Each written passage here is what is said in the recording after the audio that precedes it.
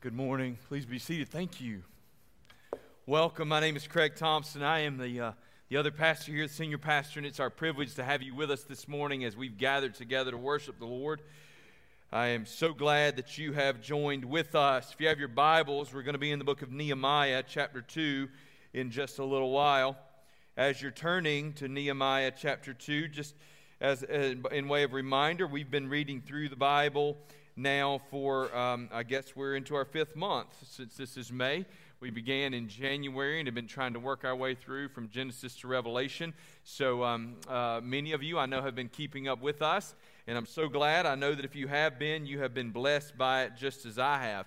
But we have made it, or are making it now, into the book of Nehemiah this morning. So Nehemiah chapter 2, beginning in verse 11. As you're turning, just a reminder, there is a Vacation Bible School meeting right after service this morning. If you volunteered to serve in VBS, or if you're thinking you might want to volunteer to serve in VBS, please stay after we have food, so we will feed you so that you don't get hungry. And Miss Rhonda will try to make it as quick and painless as possible, but there are just some I's that have got to be dotted and T's that have got to be crossed so that we can make sure that we're prepared to reach children through VBS as it comes up in just a few weeks. So please plan to be with us. And just a reminder, we have life group fellowships going on this weekend. I know some of you guys got together last night. Some of y'all will get together today. But if you don't have a life group that you're a part of, we would invite you to come and eat, just eat for free with somebody this evening, right? Find one that has a meeting tonight and just go and crash it and get to know somebody. We'd love to have you at any one of those things. And our life groups, by the way, are just our small groups. And a life group fellowship is literally just what it sounds like. There's just a time to get together and enjoy one another, get to know one another a little bit better. All right. Hopefully by now you've made it into Nehemiah chapter 2. I'm going to ask you, if you can, to please stand with me in honor of God's word. Beginning in verse 11. Hear now, for this is the word of the Lord. So I went to Jerusalem, and was there 3 days. Then I arose in the night, I and a few men with me, and I told no one what my God had put into my heart to do for Jerusalem. There was no animal with me but the one on which I rode. I went out by night by the valley gate to the dragon spring and to the dung gate, and I inspected the walls of Jerusalem that were broken down and its gates that had been destroyed by fire. Then I went on to the fountain gate and to the king's pool, but there was no room for the animal that was under me to pass. Then I went up in the night by the valley and inspected the wall, and I turned back and entered by the valley gate, and so returned. And the officials did not know where I had gone or what I was doing. And I had not yet told the Jews, the priests, the nobles, the officials, and the rest who were to do the work. Then I said to them, you see the trouble we are in, how Jerusalem lies in ruins with its gates burned. Come, let us build the wall of Jerusalem, that we may no longer suffer division. And I told them of the hand of my God that had been upon me for good, and also of the words the king had spoken to me. And they said, let us rise up and build. So they strengthened their hands for the good work. Let's pray together. Father God, I pray that, Father, with Nehemiah, we would have a heart to inspect our own walls, but God, even more, that we would have a heart that's open to the direction of the Lord. Father God, I pray you'd be with us, move among us. God, as we consider your word this morning, I pray that it would further sharpen us for your work in our community and around the world. I pray these things in the powerful name of Jesus Christ, our Lord. Amen. So I've been sort of preparing this sermon for about 3 months now. So the whole goal, as many of y'all have been asked to pray for me this week, is twofold: that I would speak and communicate clearly today, and that I would do so in less than an hour and a half. So those are the two things we're about. Rhonda figured to keep my feet to the fire, we'd keep the children in the sanctuary, and there's no way they'll allow me to go much longer than I need to. So, but honest and truly, part of the reason we've invited and asked our kids to stay in here with us this morning is because a lot of what we're going to talk about involves them. And we think it's important. Our children are not the future of our church. We sometimes get that messed up. We talk about the children and the youth as the future of our church, but they are our church today. They will be our church further into the future than most of us will be, but they're part of the church today. But anyway, this is a sermon that the Lord's been working in my life now for several months. One of the results of COVID-19 was really to cause us and many other churches to lose our focus. Now, it wasn't necessarily a bad thing. It was sort of a bit of a blessing. It was absolutely a necessity. It was better to be about the Lord's business scattered than it was to not be about the Lord's business at all, if that makes sense. But as we reconnected and really began to re-emerge from COVID lockdowns, my goal was to refocus our church, for us to go from being God's people scattered to being God's people gathered and focused in one common goal. And so that was something that we set out to do really in the lead up to Easter, and since then that's been a focus of our church. In that effort, one of the things I've tried to do is to bring us together and to get us focused, moving together in the same direction. So with that in mind, one of the things that I thought that would be really good for our church to do, that we've just never really put down on paper, don't zone out on me yet, we're going to get to the text in a minute, I promise. One of the things I thought would be good, and this has really been driving a lot of what I've been doing, was to put it down on paper, sort of our core values as a body.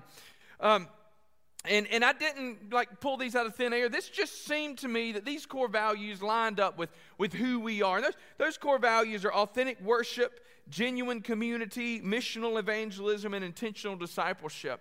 And all those things are born for us out of Christ's great commandment and His great commission. So if we are going to love the Lord with our whole heart, mind, soul, and strength, love our neighbor as ourselves, and then if we're going to go into all the world and make disciples of all nations, all of those things are going to come together to really birth out sort of these four principles. This morning, a big part of this sermon is for us to consider what the future of Malvern Hill looks like. And to reflect on these core values, we're going to see how something similar was going on in Nehemiah's life. Nehemiah was a man with a focus, a singular focus that drove him to do and accomplish great things. But I want us to see something. It can be real easy for us to jump to all the things that Nehemiah did and to begin to believe that Nehemiah's focus was as a builder. But Nehemiah's focus was not primarily on building things for the Lord. Nehemiah's focus was primarily on the Lord.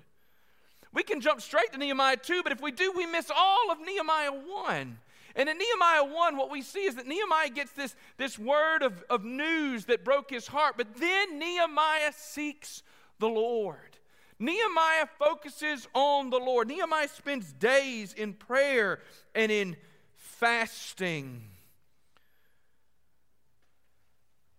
In this place, the Lord brought Nehemiah to a place of decision. Nehemiah had a really good life. But Nehemiah was forced to wrestle with the question, what do I do now? And I actually believe that we're at a place in the life of our church where we're faced with a similar question. Not what do I do now, but sort of a question of where do we go from here? Where do we go from here? It's pretty comfortable in here right now, right? This is about an average crowd for us these days. It's pretty cozy. Things are fun. I've told a lot of people recently, I'm having more fun in ministry today than in all of my 20 years of ministry. I am having an absolute ball with what the Lord's doing in y'all's lives and lives of others and the opportunities that we're having within our community.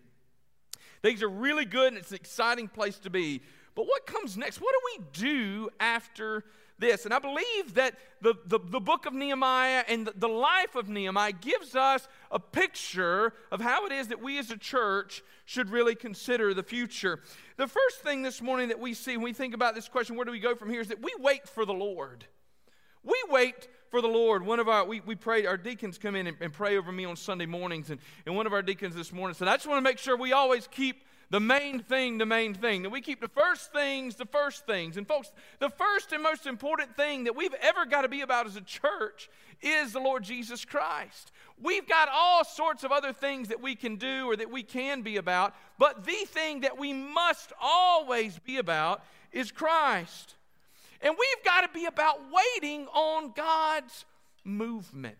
Folks, it would be dangerous for us to get ahead of the Lord. We've got to wait on the Lord to pull us along. Nehemiah was going about his business when the Lord gave him a job to do. You realize that? Nehemiah was going about his business. The words of Nehemiah the son of Hilkiah in chapter 1. Now it happened in the month of Chislev in the 20th year as I was in Susa the citadel, that Hananiah, one of my brothers, came with certain men from Judah. And I asked them concerning the Jews who escaped and who had survived the exile. Now, what was Jeremiah? What was Nehemiah doing in the capital city? If we jump all the way to the very last sentence of Nehemiah chapter 1, we read, Now I was cupbearer to the king. Nehemiah was a man of influence and power. He was cupbearer to the king. Now, that doesn't seem like such a big deal to you, maybe. But let me tell you what that means. That means he got to eat the king's food. Okay? And if you're like me, that's a pretty big deal. He lived in the king's quarters. He was one of the king's right-hand men. He would have been there at every one of the king's meals. Cupbearer, his part of his responsibility would have been to test the food, to taste it, to make sure that it was safe, that nobody had poisoned this food. He was one of the king's most trusted advisors. And yet, even in this place, the Lord showed up. You know, we don't always know how or when the Lord will work. Nehemiah was living this incredibly comfortable life. People show up in the capital, and Nehemiah decides, I'm just going to make some small talk with these guys. You ever had a small conversation that turned into a whole lot more? Right? You ever had that? Some of you had that experience with your spouse. It started off small, and then it became a whole lot more. Okay? But what about those conversations? Nehemiah asks one simple question. He says, hey, how are those Jews who escaped and survived the exile? And how is Jerusalem? And no doubt Nehemiah was prepared to hear them say things are going great. And Nehemiah said, well, that's good to hear. Let me go on back here and eat a little bit more prime rib. But instead, what Nehemiah heard was this. The remnant there in the province who had survived the exile is in great trouble and shame. The wall of Jerusalem is broken down and its gates are destroyed by fire. And as soon as this happened, Nehemiah, the cupbearer to the king, who was eating the best king's food and serving at the king's right hand, Nehemiah, the cupbearer to the king, lost his appetite. Because in that moment, Nehemiah sought the Lord. In that moment, Nehemiah's heart broke. And in that moment, Nehemiah began to hear the whispers of the Lord saying to him that he had a job to do. We don't always know when or how the Lord will work. But when the Lord gets to work and gives us a job to do, we must respond. And folks, I want you to know that Nehemiah was given a choice. But the choice that Nehemiah was given was not whether or not he would respond. Nehemiah was going to respond. Do you understand? When somebody asks you a question, you are inevitably going to say yes or no. Right? When the Lord gives us a command, we can try to ignore it. But if we ignore it, the only thing we're doing is saying no. You understand? We don't get to say to the Lord, well, you just hold on and I'll come back to you at some point. When God says go, we either stay or we go. We have this conversation, this is a nice way to say it in our house a lot of times. We speak about delayed obedience as disobedience. Right? If I say, go, pick that trash up out of the floor, and you say, I'll get to it later, that is not actually obeying. Or my favorite one, well, I was going to do it. Got to be careful. All my kids are in here. They'll come after me. I'm outnumbered these days. Nehemiah was not actually given an option to just ignore the Lord. I mean, he could have, right? But to ignore what God was doing was to disobey the Lord's direction. Folks, when God is at work around us, when God gives us a job to do, the choice is to either get on with the Lord or to disobey the Lord. We're in a really good place in our church, and it's an exciting place to be, but what is it that comes next? What is it that comes next? Where do we go from here? We wait for the Lord, but once we begin to see the hand of the Lord stirring, the second thing we do is we examine the walls. Now, it became apparent to Nehemiah that there was a job to do, but I want you to see something before he jumped into the work. Now, Nehemiah obeyed right away, but before he jumped into the work, Nehemiah did his homework. Do you know, folks, it's important that when God calls us to do something, that it's normally the case that we shouldn't run in half-cocked. It's not. Jesus said that if we're going to do something, we should count the cost. We need to be aware of what it is that we're about. Nehemiah said, hey, I've heard this story, and it appears as though the Lord is calling me to do something. But what did Nehemiah do? Nehemiah responded by going, but Nehemiah kept his mouth shut for a little while. Any of you ever had somebody begin to spout off about what they were going to do for the Lord before they counted the cost or what it was that God had called them to do? Any of y'all ever had somebody that just said what they were going to do, not even about the Lord, but just before they had actually counted the cost about what they're... Everybody went to high school with a guy like that, right? Some of y'all know a guy who's still stuck in high school 30 years later who's just like that. He's still telling y'all exactly what he's going to do. He's Uncle Rico off of Napoleon Dynamite, that guy. And if you don't know what that is, don't go look it up. It's a waste of your time. It's clean. It's just a waste of your time. that's still talking about what I'm going to do, what I'm going to do. Nehemiah didn't say, well, let me tell you what I'm going to do. Nehemiah said, all right, the Lord's called me to something. I'm going to get busy about doing it. But when he got there, Nehemiah didn't initially begin giving people jobs to do. He didn't run in half-cocked. Nehemiah said, I need to get a feeling for what's going on. As a matter of fact, he said, I didn't tell anybody what I was going to do. Nehemiah decided he needed to examine the walls. And Nehemiah decided he needed to examine the walls. And the first thing he needed to do was examine the walls all by himself. Nehemiah said, before I'm going to give somebody a job to do, I need to understand something about what the job that the Lord has given me to do is. God had given Nehemiah a burden. But watch this. God gave Nehemiah a burden. Has the Lord ever put something on your heart that you try to pass off to somebody else? It's one of my favorite things. Pastor, I think the Lord's calling us as a church to do blah, blah, blah, blah, blah. I think the Lord's called us as a church to give out packs of Kool-Aid to everybody in the county. I don't know what it would be. Some of y'all have come to me and said, Pastor, I think the Lord's called us to do. And you've heard me say, well, if the Lord's put that on your heart, I can't wait to see what God's going to do through you when you get busy. Because listen, just because God calls me to do something doesn't mean he called everybody to do something, right? Well, Nehemiah said, before I'm going to go, Nehemiah said, God's called me to do something. And what God had called Nehemiah to do before he did anything else was to examine the walls all himself. Nehemiah needed to get an understanding of the situation. He needed to dig in and try to figure out what's going on. Folks, when God calls you to do something, there are many parts of the job that you're just going to have to do for yourself. When God calls you to do something, there are many parts of the job that you're just going to have to do for yourself. You just can't pawn off everything on somebody else. Because if God called you to reach somebody, then it's probably the case that God has uniquely placed you in a position to be able to reach that somebody. Do you know there are a lot of people in your life that you can share Jesus with that won't hear Jesus from me? For those of you that think that I've got this direct path to the Lord and I'm this professional evangelist and professional person, there's a lot of people that God's put in your life that don't want to have a conversation with me, but that would be incredibly open to having a conversation with you. They'd be incredibly open to hearing you share about what God's doing in your life. When God calls you to do something, make sure you get busy about it. But regardless of this situation, when Nehemiah examined the walls, he was convinced. He was convinced not only of God's call, he was convinced of his necessary response. Today, in just a minute, we're going to spend a few minutes examining our own walls as a church, wrestling with a vision and direction that I and other leaders in our church believe to be from the Lord, and then considering the challenges ahead. Now, we're going to do this as a part of this sermon this morning. I want to say this before we get in. There is no vote today, okay, on anything. There's not even a proposal for a vote. When we finish today, I want you to hear me before I open up anything else. When we finish today, we're going to all go home. We're going to all begin praying about this, and then there's going to be a timeline period where there's going to be chances for you to ask lots of questions. As a matter of fact, we love rumors so much at Malvern Hill that next Sunday morning, one of your life group questions is talk about everything we heard on Sunday morning, all right? Because we believe that if God's calling us to do something, he's calling us to do something. And we're just not afraid for folks to ask all the questions they want to ask. Okay?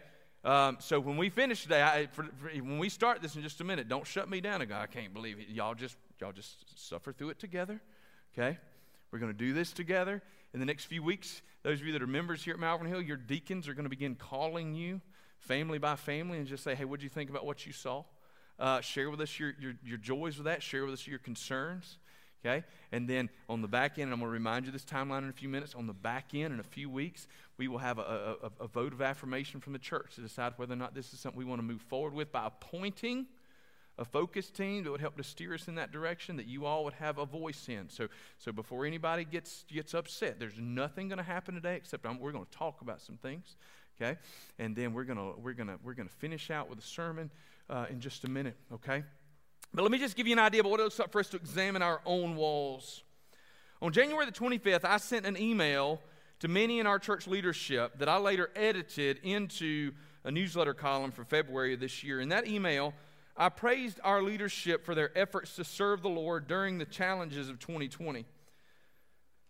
But I also challenged us as a church to not spend too much time celebrating our successes, but instead to pray and look to the future. And so the vision that I'm laying before you today is, I believe, the result of those prayers. The vision that I'm going to lay before you today is a vision that's been vetted by tons of our leaders. Our deacons have been through this 3 times now. Other leaders in our church have been through this multiple times. Our staff's been through it together. Me and Rhonda sat down and worked through this a couple times together because she makes sure that I don't do dumb things, and I'm grateful for that. Right, so we've worked through this over and over. And so this morning we're going to try and work through some of these things together. And again, my goal is to do this in something less than an hour and a half. But as we've began to look, we want to start talking about refocusing as a church. What's it look like for us to get together? I talked just a few minutes ago about our core values. I hope you can see these from the back. But our core values, again, are authentic worship, genuine community, missional evangelism, and intentional discipleship. The reason that we use that word missional evangelism is because we want to make sure that we never separate missions and evangelism. We want evangelism that is outgoing and missional, but we also want missions that include evangelism. Folks, we've not actually completed missions until we've actually shared the gospel of Jesus Christ. So for us, missions and evangelism aren't 2 separate goals. They're one goal wrapped up into one as we seek to fulfill the mission of Christ. As I mentioned already, those things are drawn out of Christ's Great Commission, His Great Commandment. Why do those things matter? Because there are 3.23 billion people on this planet who do not currently have access to the gospel of Jesus Christ. When you look at that number, I want you to hear what I'm saying. Not 3.23 billion people who have not come to Jesus Christ. 3.23 billion people who do not have access. They cannot go out of their house and walk within 5 miles of their home and find anybody who knows about Jesus or find resources that can point them to Jesus. 3.23 billion people who are not only lost, but who are damned to hell without hope because there is no one to speak to them the life-giving message of the gospel of Jesus Christ. We've got to be serious about the mission ahead of us. But even though there is that, we recognize that there is hope. And that hope, of course, is the gospel of Jesus Christ. The hope that's wrapped up in Christ. We have one gospel, we have one mission, and we have one chance. Now, I don't want to oversell this idea, but sometimes the Lord puts us in a position where He calls us to act. Nehemiah was placed in that position. Nehemiah was what? We're going to get to Esther in just a little while. Esther, we're going to see, was at such a time as this, right? Nehemiah was a such a time as this kind of guy.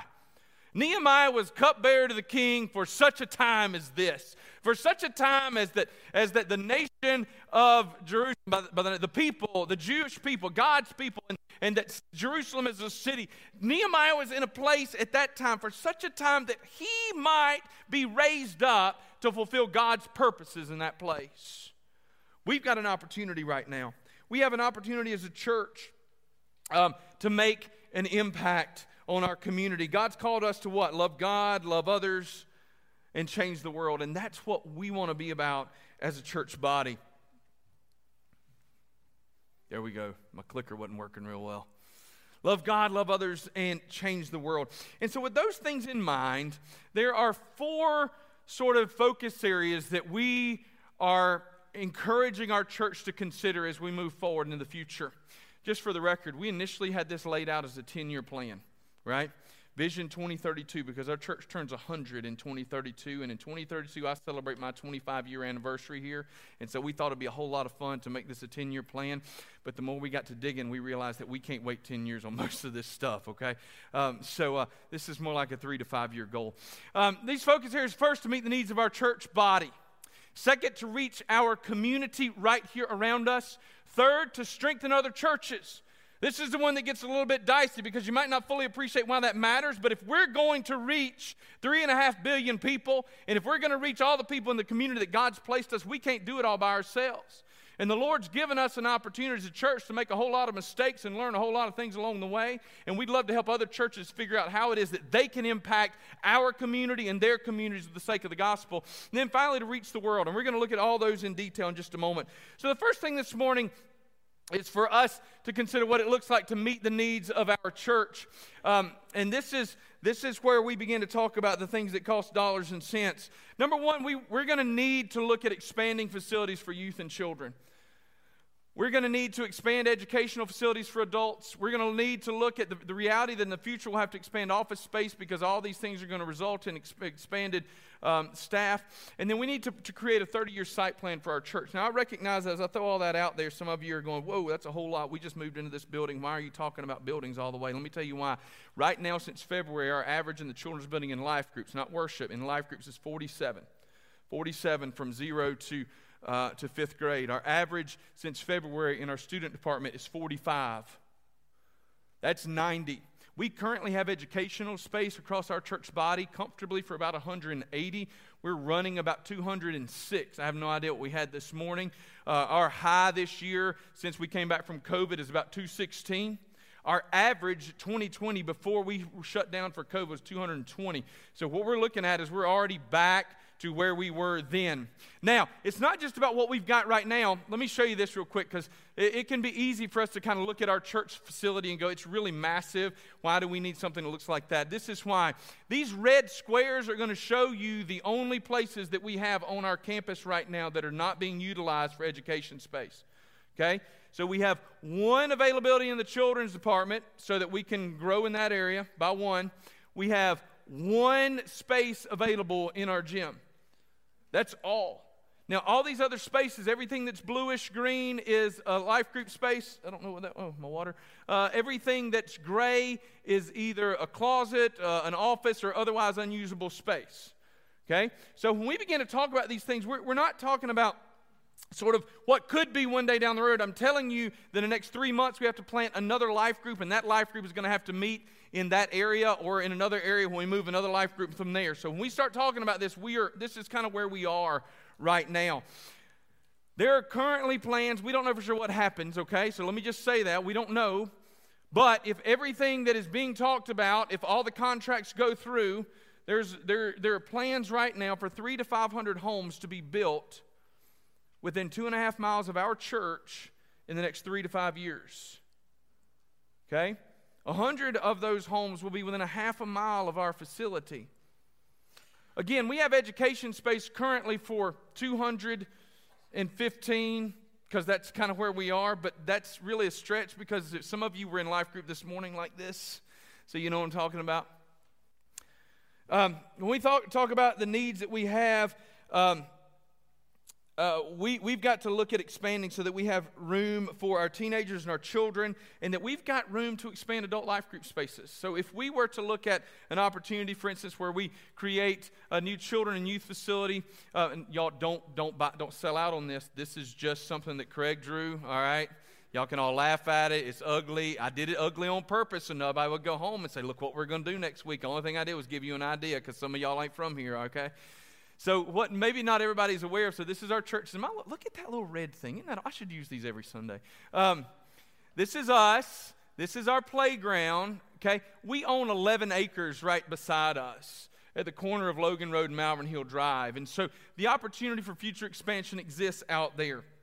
So the first thing this morning is for us to consider what it looks like for us to meet the needs of our immediate congregation and of the future. Now, in our sanctuary, with our sanctuary the size that it is, we max out at about 400. 80% of that capacity is 100%. So somewhere around about 300 is where it starts to feel really claustrophobic in here.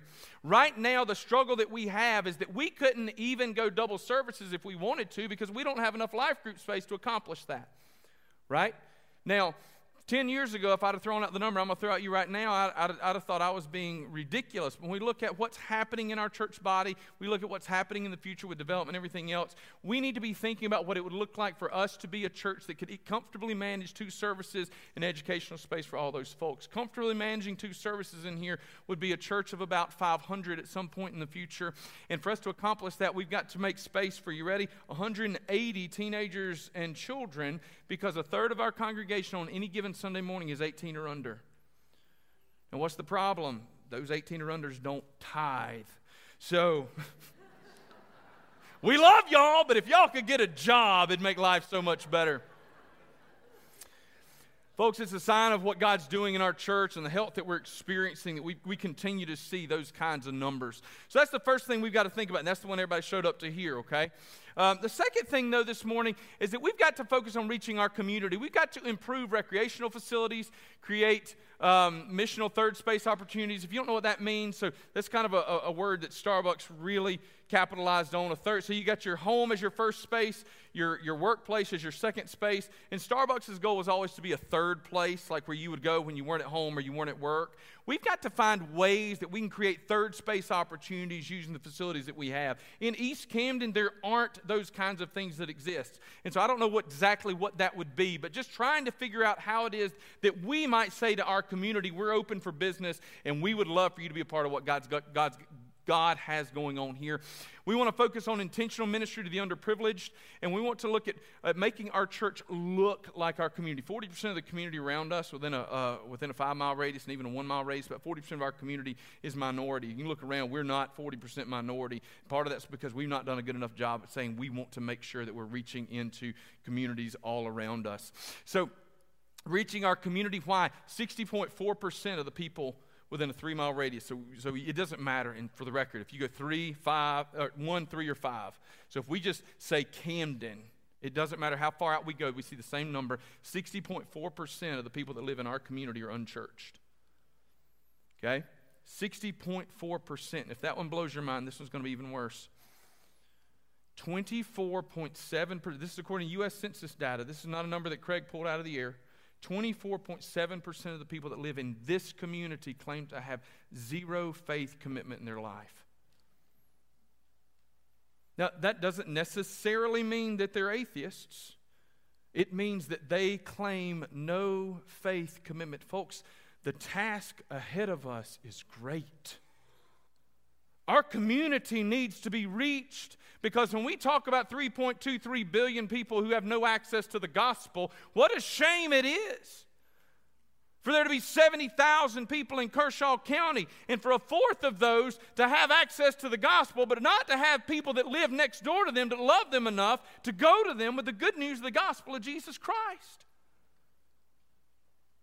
We've got to be intentional about reaching our community, and we want to double down and refocus on those efforts, because people need to hear the gospel of Jesus Christ. The third thing, let me tell you this, great news. Do you know the number one thing that people say they're looking for in a church is friendliness? That's number one. Well, I think it's number two. Having an amazing pastor named Craig Thompson is number one. They're probably interchangeable somewhere in that. All kidding aside, 1 and 2, they're usually looking for preaching, friendliness. Everything else that matters to us is on down the list. Things like student ministry, kids ministry, women's ministry, all that stuff comes in at like 6, 7, 8, somewhere in that range, okay? They matter, but what is it that brings them in and helps them to come back? That the church loved them enough to be friendly to them when they came? I want you to know, because I'm talking about all things we got to do. Let me brag on y'all for a minute. When people visit our church, they all say the same thing. I felt more welcome on the first Sunday that I walked into Malvern Hill than I have in X number of years at the last church I was a part of. I had somebody say to me, I was a part of X such and so church for 10 years, and I felt more comfortable when I walked in the door at Malvern Hill than at that church ever. Y'all are doing a great job, so don't quit. Don't quit, but just understand this is why if you're a guest with us today and you got flooded when you came in, I'm sorry. It's going to be worse for you before you leave, okay? We got to do our job. All right, moving on. We've got to strengthen other churches, okay? This is where some of y'all are going to kind of roll your eyes. What? Listen to me. If there are 60% of our community that have no church home, and if a fourth of our community has no faith commitment, Malvern Hill can't reach them all. But if we believe they've got to be reached, we've got to do whatever it takes for us to get them reached. And that means that we've got to help other churches, and we ourselves have got to get past. And we are not, I am ultra competitive, so let me not say that would be a lie. I was fixing to say we're not competitive. I will race you to the back door right now if you challenge me to it. We can thumb wrestle, whatever. So we are competitive, okay? But we've got to get past this idea that we're competing with other churches. We've got to see that we are all in this together. At Malvern Hill, listen, God's given us the opportunity to be a pretty healthy place, a fun place, an enjoyable place. We believe that church health is better caught than taught. We believe that we can help other churches to get healthier and to avoid some of the pitfalls that we've fallen into. God's also given us some really cool blessings in our church body.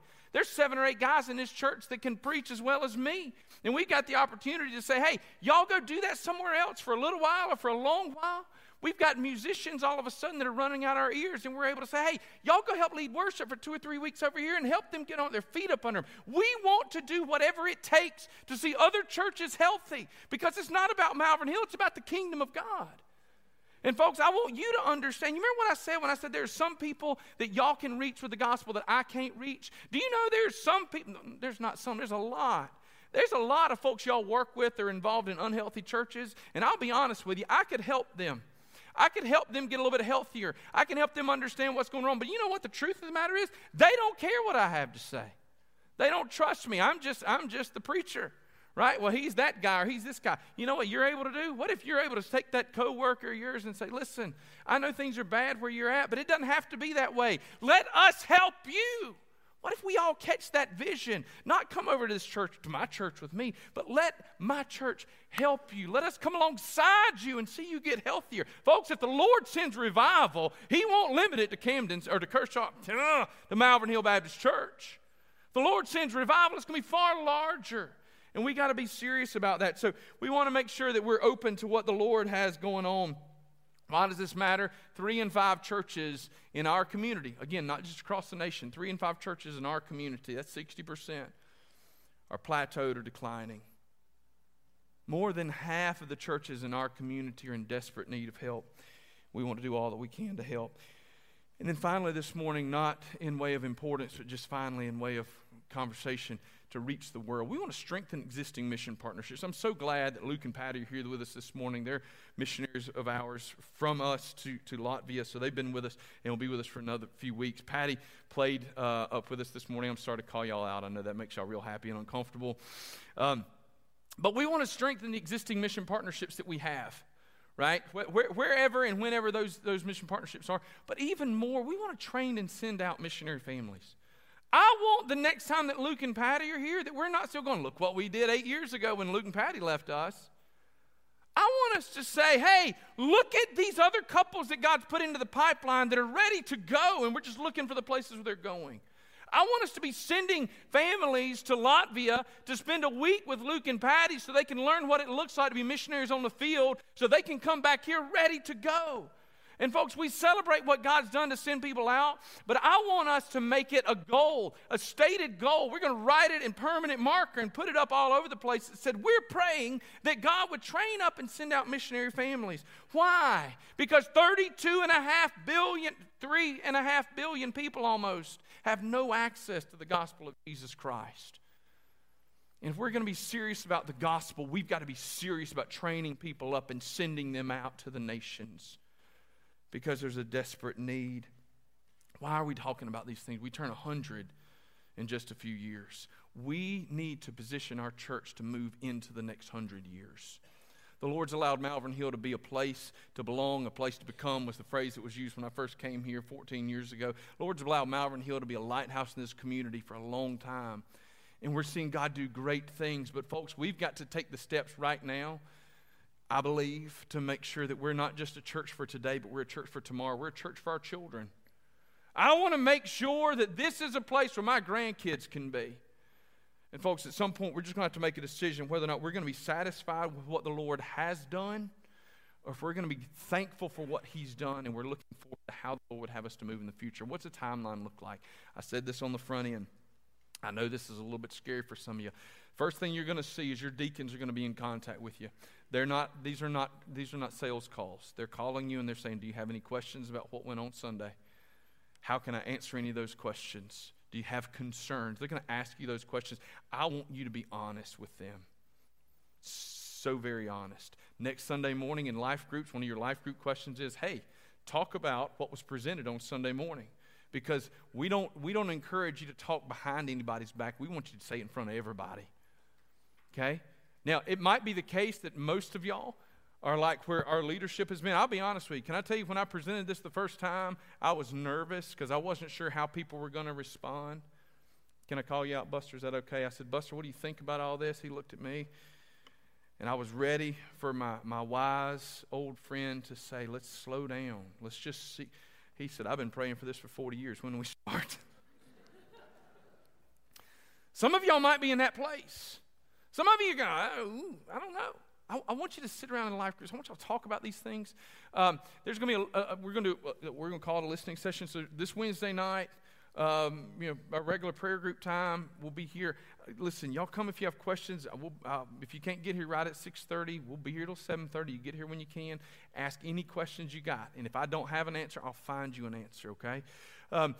And then on June the 13th, there will be a vote, okay? It's going to be an up-down vote, and it's not a vote to spend money. The vote on June the 13th will be this. Are you ready to move forward with forming a team that would then come to the church with a very specific plan and goal? Hear me say, what you've seen this morning is a rough draft. So on June the 13th, if the church says yes to that, then what would happen is that we would take nominations from the floor. In other ways, we would go about forming a team that I'm currently calling a focus team. We'd go about forming a team that the church would have input in, and the church would have a final vote to say, these people, we're trusting you to go and to formulate a plan, and their task would be to come back to the church in 3 to 6 months with a concrete plan for what it looks like for us to move forward in these 4 focus areas or in other areas that Lord may lead us into. Okay? Now, having said all of that, I'm tempted to say, do you have any questions? But I'm not finished with my sermon this morning. And so this morning, as we consider what it looks like to potentially move forward in these things, this is our wall examining. This is the time that we sit around and we go, okay, where are we really? And once Nehemiah examined the walls, you know what he did? Well, the first thing he saw was a huge challenge. One that seemed impossible. And it didn't just seem impossible because these were big walls that had to be rebuilt. It seemed impossible because they were big walls that had to be rebuilt by people that really didn't have a whole lot of interest in rebuilding these walls. Jerusalem wasn't exactly a great place to live in the moment, but it was relatively comfortable. Nobody was attacking them. Nobody was trying to kill them. When Nehemiah went to them and said, we need to rebuild the walls, Nehemiah knew there was going to be opposition. So much opposition, in fact, that the people would be required to build with a sword strapped on and with tools in their other hand. I don't know if you guys remember, I preached on Nehemiah some years ago, and I wore a tool belt when I preached on it. And I said, if this was what it would look like for us today, the people of Jerusalem would have had a gun stuck in one side and tools stuck in the other. This is the task that was before them. The work was going to be risky because there were enemies who would oppose. But folks, let me back up. There was also going to be great risk to not moving forward. The situation in Jerusalem wasn't great. They didn't have the life they wanted, but they didn't have to struggle. Nehemiah had to convince the people to upset the status quo in their own lives in order to complete a great task. How in the world did he do that? 2 things that Nehemiah did. First thing, he convinced them of the need. And the truth of the matter was, that was pretty easy. Look at the walls. They're broken down. Do you know that they knew there was a need for a very long time? When's the last time you went to the doctor and the doctor said something to you like, you need to lose weight, and it caught you by surprise? Right? You need to get your blood pressure down. You're like, yeah, I kind of knew that. I've been having headaches for the last 6 weeks. It's rare. The doctor might not give us the news that we want, but, oftentimes we already know. Nehemiah said the walls are broken down. The people are like, yep, they've been broken down for a while, Nehemiah. But Nehemiah, our life's pretty good. Nehemiah said, but the Lord's called us to rebuild those walls. Nehemiah had to convince them of the need, number 1. And number 2, Nehemiah had to convince them that the Lord was behind the plan. Y'all, I presented a challenge to all of us this morning. It shows our need, and it shows what I and other leaders in our church believe to be the hand of God leading and directing us. Hear what I said, what I and other leaders believe. You'll never hear me say, thus says the Lord, unless it comes from this word. Because the only confidence we can have in God's word is here. But this is the direction that we believe the Lord is leading us in. But regardless of whether or not you agree with the exact vision as laid out this morning, I hope you see the challenge. I hope at the least that you recognize that there's a community in our backyard and a wide world around us that needs to hear the gospel. And I hope that you understand that we have a responsibility, a mandate, and a privilege to share the hope of Christ. See, this morning we see that Nehemiah waited for the Lord. He examined the walls, but then he embraced the challenge. This morning, I want to know, will you embrace this challenge with me? The invitation is not for you to respond enthusiastically to everything that you've seen presented to you today. Hear me say that. I hope you'll respond prayerfully. No, the invitation this morning is simply for you to ask this question: where do you go from here? Where do you go? What are you willing to do? Where do we go collectively as a church body? You see, the reality is that every single day we're faced with this question: am I going to be satisfied with what's happening today, or am I willing to pursue Christ's commission? Am I going to sit back and enjoy the status quo, or am I going to embrace the Great Commission and go?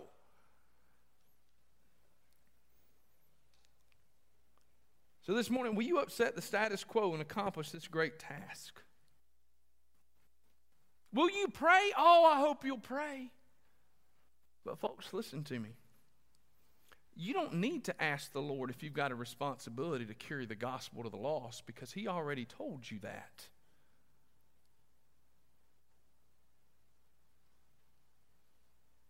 See, there's my conclusion. We take a left turn right here and ask you this: are you willing to be uncomfortable and carry the gospel to the lost? Yes, if we embrace all the things that we've mentioned this morning, it's going to create a degree of uncomfortableness within our church bodies. We try to move forward into great challenges. But if you're not willing to be uncomfortable personally and carry the gospel of Jesus Christ to the people that God's put into your life,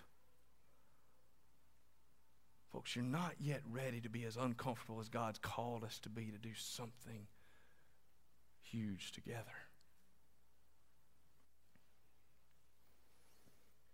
One of the things that I don't always do, that I probably should do a little bit more with an invitation, is to be very specific. So here's my very specific invitation to you this morning. Having heard this call, not only to a great task from the Lord for our church that we believe, not only having heard that, but having heard this word about lostness in our community and across our world, here's the invitation.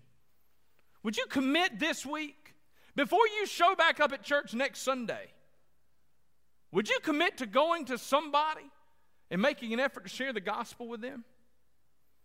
Would you commit to, at the very least, engaging in a gospel conversation? To go to somebody and ask them if you can pray for them, or to invite them to church, or to tell them about Jesus. Mercy sakes, heaven forbid that we would ever commit to building great things for God's glory and not doing the important things. Friend, mother, father, sister, brother, neighbor, co-worker, can I tell you about this Jesus that changed my life? The news that broke Nehemiah's heart was that his people were in trouble. The news that I hope breaks your heart today is that our world is in trouble. They are lost, sheep without a shepherd. Would you commit today to carrying the gospel to one person this week? Heaven forbid we ever pray for a revival without praying for the Lord to give us the courage to obey Him in our own lives. Kevin's going to come. Our praise team's going to lead us this morning in just a moment. But I want to invite you. I want to invite you to come and pray this morning. Because, see, here's the reality. When I mentioned that just a minute ago, some of you immediately had a name pop in your head, didn't you? That's not a coincidence. The Lord's put somebody in your path, an opportunity. Perhaps you'd like to come this morning and pray for that person you work beside every day, that family member you're going to see at lunch in half an hour. Would you come today and pray? Perhaps you're here today, though, and you don't know the Lord Jesus Christ yourself. You say, Craig, I'm one of those people that you mentioned. I fit into that 60% that are unchurched. Maybe I fit into that 25% who just doesn't know what they believe. I'm just kind of wandering. I'd love to pray with you. I'd love to talk with you about what it looks like to be connected and committed to Christ in a local church. However it is the Lord's working in your life, as we sing this morning, would you respond? Let's pray together. Father in heaven, we give you praise, glory, and honor, for you are King of kings and Lord of lords. You're the God who speaks. You're the God who beckons and calls. Yes, Lord God, you are a God of second, third, and fourth chances. You're God of grace and mercy, but Lord God, you're also the God that sends your people out to not only repair walls, but to repair lives with the gospel of Jesus. Lord God, I pray that you would give us courage to be obedient. In Jesus' name, amen. Stand with us this morning as we sing. I stand amazed in the presence